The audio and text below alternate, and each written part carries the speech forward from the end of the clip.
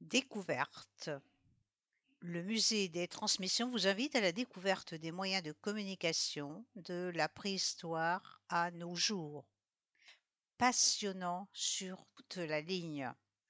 C'est un musée méconnu qui regorge pourtant de trésors. À Cesson-Sévigné, le musée des transmissions Espace Ferrier, gratuit et grand public, rassemble des objets relatifs à la communication à distance. Cela vous semble obscur? Vous risquez pourtant d'être fasciné. Savez-vous que la tour Eiffel fut sauvée de la destruction par des antennes radio? Que le premier usage de l'électricité était la communication? Ou encore à quoi ressemblait le premier système de téléphonie au monde?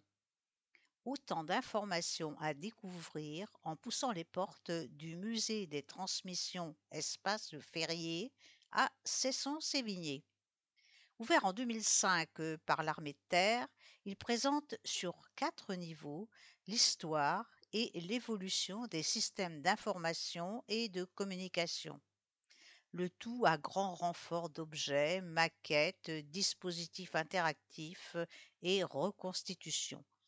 C'est le seul du type en France et l'emplacement est plutôt bien choisi, la Bretagne ayant toujours été à la pointe dans le domaine des télécommunications.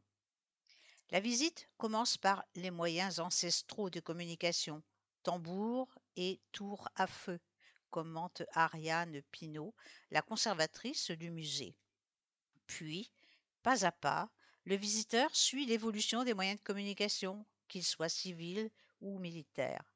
On y retrouve donc aussi bien un Minitel et une télévision, et même le tout premier micro-ordinateur du monde, que des objets militaires pointus comme une machine Enigma ou encore une réplique du satellite Helios.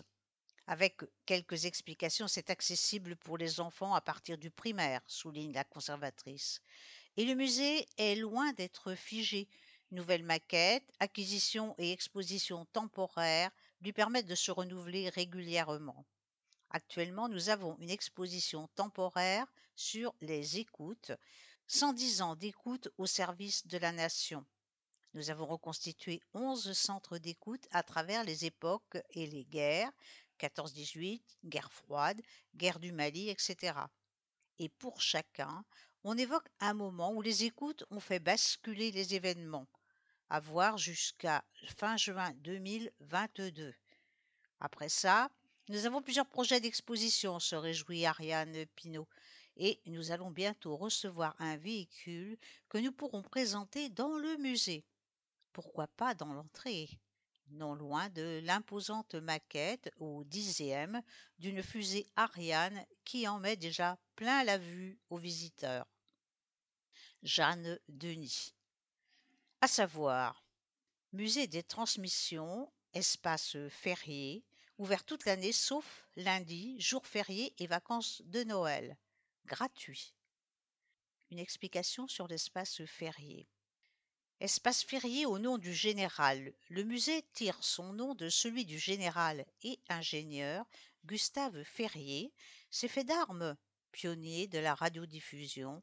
Il a notamment développé et perfectionné la radiotélégraphie durant la Première Guerre mondiale. En 1903, il se sert également de la tour Eiffel comme support d'antenne radio. C'est son usage pour les recherches de Ferrier qui sauva la célèbre tour dont la concession devait à l'origine expirer fin 1909.